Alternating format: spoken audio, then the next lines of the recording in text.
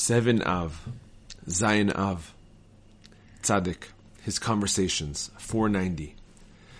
A young boy of 9 years old, who was ill with a slight fever, was sent by his father to the Rebbe.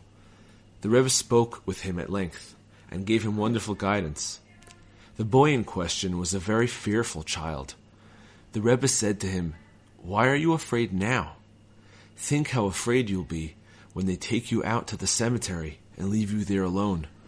Everyone will go off and leave you lying there among the dead. Today, you are afraid to go out alone at night. What will you do then?" The Rebbe said a lot more along the same lines. He also said, "Who in the world wants to burn himself with his own hands? When you sin, it is as if you burn yourself with your very own hands, because eventually you will receive the hard and bitter punishment for sinning. Surely you care enough about yourself not to burn yourself with your own hands." The Rebbe then gave the boy a segula for his fever. It was to take dust, which had been trodden into the threshold, and put it in a vessel on the fire, until it became bleached and heated through and through.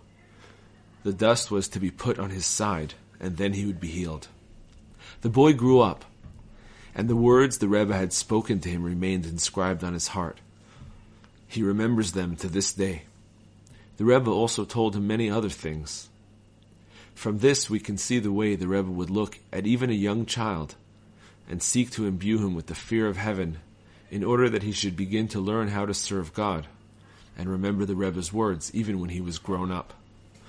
Thus it is written, "Train a child in the way he should go, and even when he is old, he will not depart from it."